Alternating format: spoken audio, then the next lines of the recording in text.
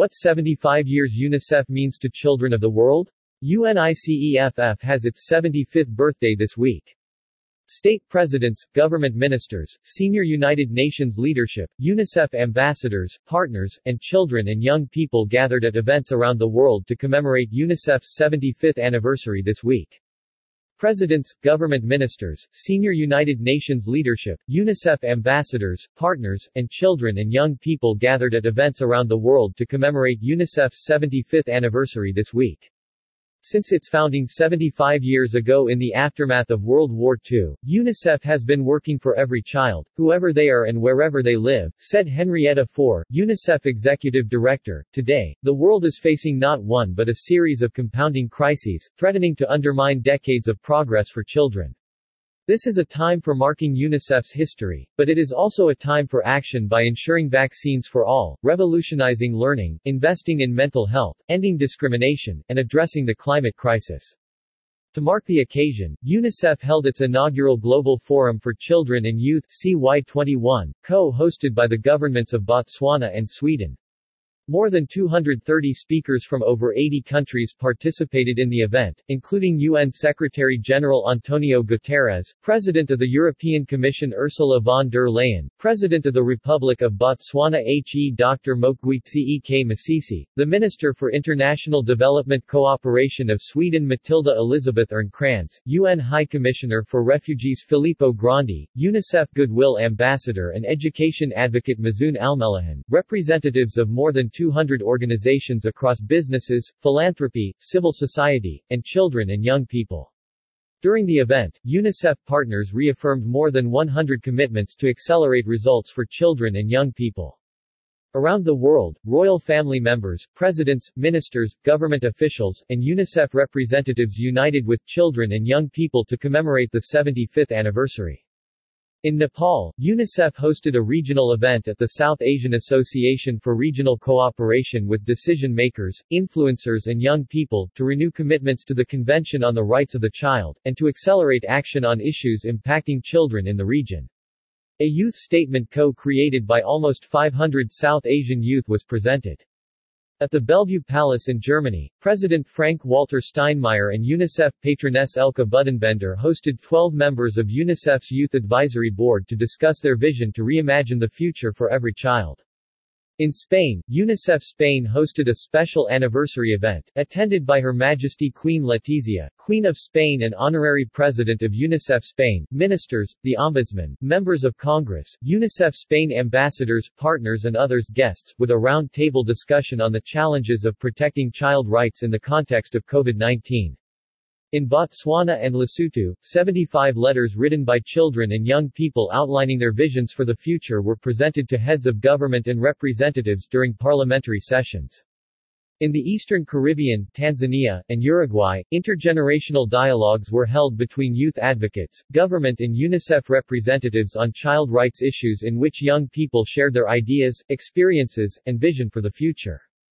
In Italy, schoolchildren were invited to make a wish for UNICEF's birthday and presented to national and regional representatives by the President of UNICEF Italy, encouraging commitment to deliver on their wishes during events organized with national firefighters, UNICEF Italy's long-serving ambassadors.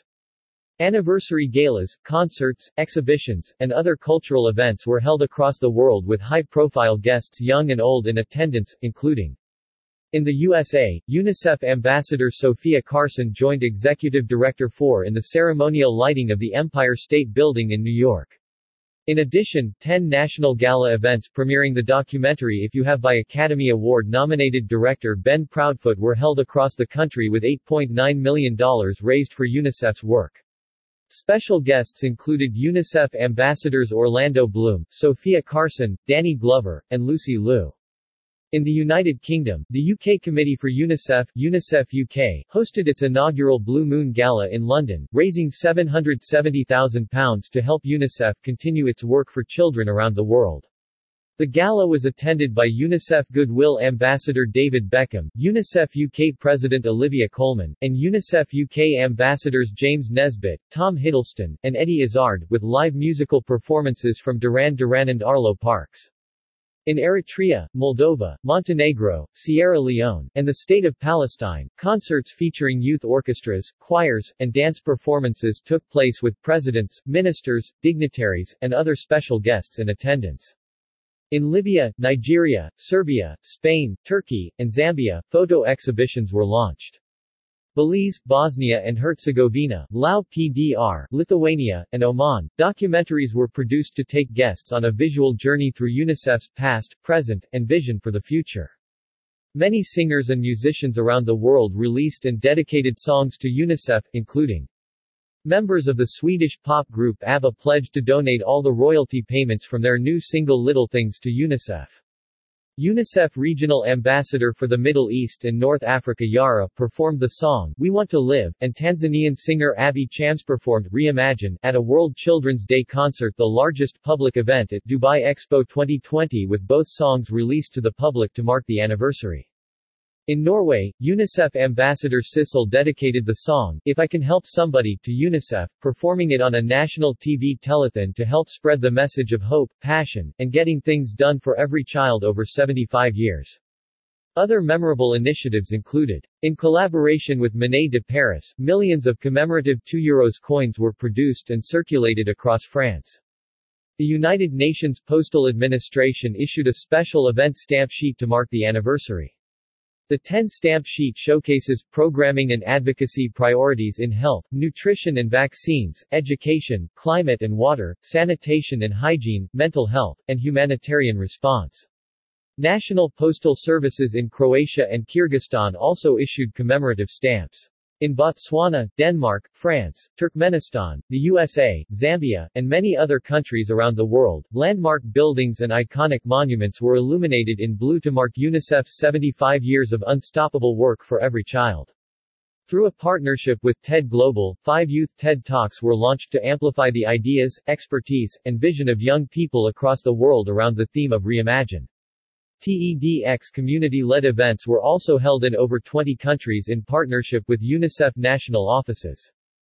UNICEF headquarters announced plans to sell 1,000 data-driven non-fungible tokens, NFTs, the UN's largest ever NFT collection to date, in honor of UNICEF's 75th anniversary.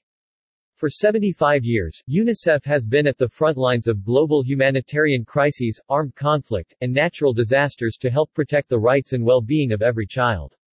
In more than 190 countries and territories, UNICEF has helped build a new health and welfare systems, defeated diseases, provided essential services, education, and skills, and developed healthier and safer environments for children and their families. Source: UNICEF.